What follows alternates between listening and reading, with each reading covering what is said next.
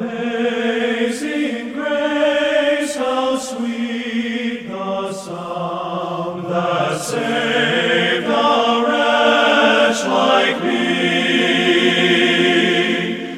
Welcome to the Beacon broadcast from Beacon Baptist Church in Burlington, North Carolina, featuring expositional Bible teaching by Pastor Greg Barkman.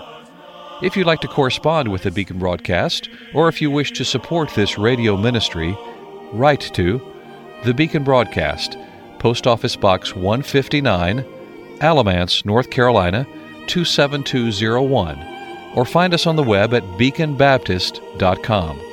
beaconbaptist.com. The Beacon broadcast is supported in part by the gifts of faithful listeners. Now with today's message from God's Word, here is Greg Barkman. Amazing grace. Paul, Silvanus, and Timothy, to the church of the Thessalonians in God the Father and the Lord Jesus Christ, grace to you and peace from God our Father and the Lord Jesus Christ. And thus begins Paul's first epistle to the Thessalonians, the book that we study next in our verse-by-verse exposition through books of the Bible on the Beacon broadcast. And on the broadcast yesterday, we spent quite a bit of time talking about the city of Thessalonica and why it was such a strategic location for Paul to preach the gospel and to endeavor to establish a church, which, by the grace of God, he was able to do.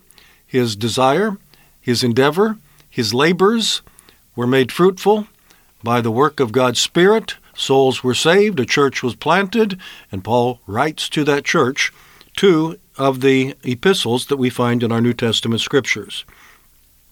And so you may remember that this was the largest city in Macedonia, the northern part of the Greek peninsula, and it was strategic. It was on the Aegean Sea. It was a port city. It was also on the Egnatian Way, major highway that ran eastward or westward to Rome.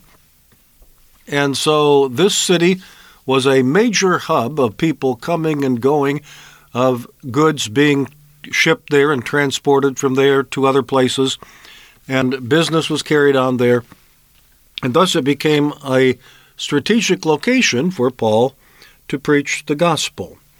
Now, let's go into some of the details of how he got there, starting with his departure from Philippi, which is found in Acts chapter 16. And let me read what happened. Verse 35, "And when it was day, the magistrates sent the officers, saying, 'Let these men go.'" This was after Paul had been thrown into prison, and God sent an earthquake and shook the prison doors open, and the jailer thought that everybody had run away, and he was getting ready to commit suicide rather than be executed by the Roman authorities, which was the punishment for someone who was given the responsibility of keeping prisoners, and he wasn't able to keep them. He wasn't faithful to his task. But instead, Paul called out and said, "Do yourself no harm, we're all here." That in itself is a miracle. I don't know if you've thought about that. Yes, the earthquake was a miracle. Yes, the salvation of souls was a great miracle. But why did the prisoners all stay in their cells, even though the gates, the bars, the doors of their prison cells had been flung wide open? And the only thing I can answer, the only thing I can think of to answer that question is to say, because God kept them there. For some reason, they didn't move.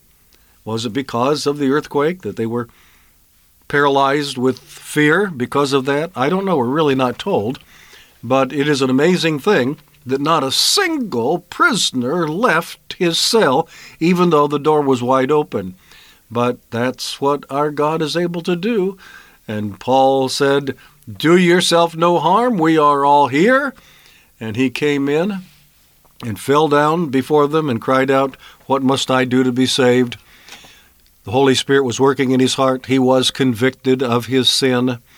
He recognized something of the message of the gospel, no doubt, in the singing of hymns by Paul and Silas in his jail that night.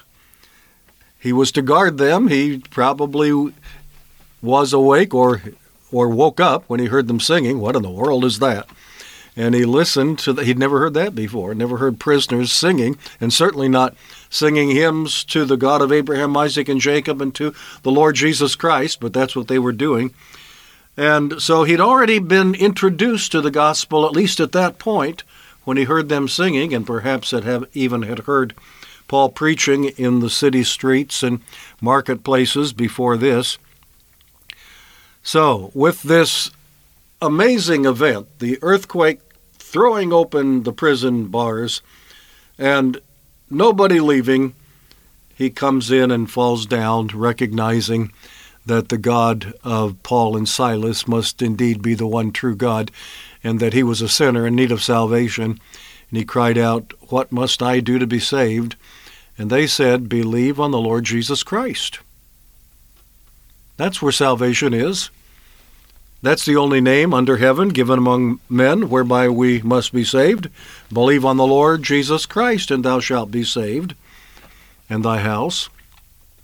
And the scripture goes on to say that Paul continued preaching and teaching. We don't know what else he said. The only words that are recorded is that short statement, "Believe on the Lord Jesus Christ, and you will be saved." But it's clear that a lot more was preached, and he believed the message that he heard, and he was baptized that night, he and members of his household, who all had listened to what Paul said and received the word. I think we ought to back up to that part. Verse 25, "But at midnight, Paul and Silas were praying and singing hymns to God, and the prisoners were listening to them." They were hearing the message of the gospel in the hymns that they were singing. That's why we should sing hymns that teach something, that reveal truth. Have I told you about, many years ago now, one of our men who's now with the Lord was working on a job where a man from India was also working. It was a computer-type job, high-tech. And this man was in America, but had not been here long, and came from a Hindu background, but recognized that in America most people considered themselves Christians. He didn't understand the Christian religion, but he wanted to understand it. He wanted to know what it was all about. So at the invitation of our church member, he came to our church several Sundays. I can't remember now how many. I do remember that he had problems with his wife, and I don't even remember all the details, but that seemed to disrupt his working relationship with the man in our church, and he left the area eventually. But he came for a while. I would say at least 8 or 10 Sundays, probably no more. And after, 5 or 6 Sundays maybe, possibly 7 or 8, he came to me after service and he asked if he might be able to purchase one of our hymnals. And I said to him, "Well, tell you what, we do sell them. We make them available in our book room. But for you, I would like to make that a gift. Would you allow me to give you one of our hymnals?" And so he gladly accepted. But I said, "Why do you want one of our hymnals?" And he said, "Because I realize if I read the words of these hymns, I will understand the Christian faith." Good for him. He was an intelligent man, and he figured that out very quickly, that he could learn a great deal about the Christian faith, about Christian doctrine, about what we believed about God, what we believed about the Lord Jesus Christ, what we believed about how people are saved. That he could learn a great deal about the Christian faith simply by reading the words of the hymns which we sang. But my question to you is, if he had come to your church, would he have learned anything substantial about the Christian faith? You see, that's why it's important that the hymns we sing contain doctrine. And I'm confident, evidently, from what we're reading here about Paul and Silas and what they sang in the Philippian jail, they were singing hymns that people were listening to and learning from.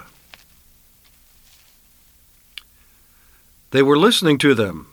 They were singing hymns to God, and the prisoners were listening to them. And suddenly there was a great earthquake, so that the foundation of the the foundations, plural, of the prison were shaken, and immediately all the doors were opened, and everyone's chains were loosed. That is quite an earthquake. It not only flung open all the doors of the cells, but it shook the chains off of their wrists and ankles. That's not a normal earthquake. There's something supernatural going on here for sure.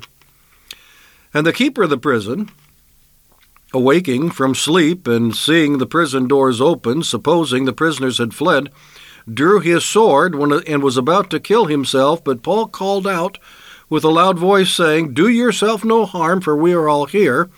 Then he called for a light and ran in and fell down, trembling, before Paul and Silas.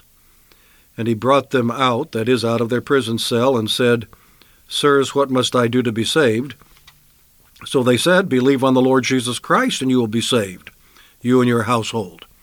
Now, the reason I decided to go back and read this passage in its entirety is because some have misused this passage as if it's teaching the conversion of small children, and particularly is used sometimes to support the idea of baptizing infants and small children. But let me keep reading here. So they said, "Believe on the Lord Jesus Christ, and you will be saved, you and your household." And oftentimes the argument is, well, surely there must have been some small children in his household. No, probably not. Verse 32, "Then they spoke the word of the Lord to him and to all who were in his house."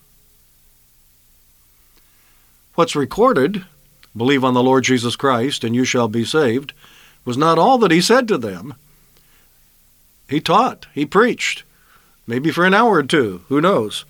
And all of his household was listening to this sermon. Then they spoke the word of the Lord to him and to all who were in his house, and he took them the same hour of the night and washed their stripes, and immediately he and all his family were baptized. Now, when he had brought them into his house, he set food before them, and he rejoiced, having believed in God, with all his household. So not only are we told that all of them listened to the preaching, but we're told that all of them believed. We're not talking here about young children who are too young to believe. You can't support that concept here, not from what the text says, if you'll just read it carefully. And so, having believed in God with all his household, and when it was day, the magistrates sent the officers, saying, "Let these men go." Now, that is the beginning of the explanation of why Paul left Philippi, but we aren't going to have enough time to read the rest of it. But I hope you find this helpful. And we'll take it up again, Lord willing, on Monday. I hope you'll be able to join me then. But we want to understand why Paul left Philippi and why Paul, when he left Philippi, traveled 100 miles before he stopped again. Why did he travel 100 miles to Thessalonica before he stopped his journey and decided to preach in that city? That's important for us to understand, and we'll take it up, Lord willing, on Monday. Please join me then. Until then, Greg Barkman saying good day. May God give you his eternal peace.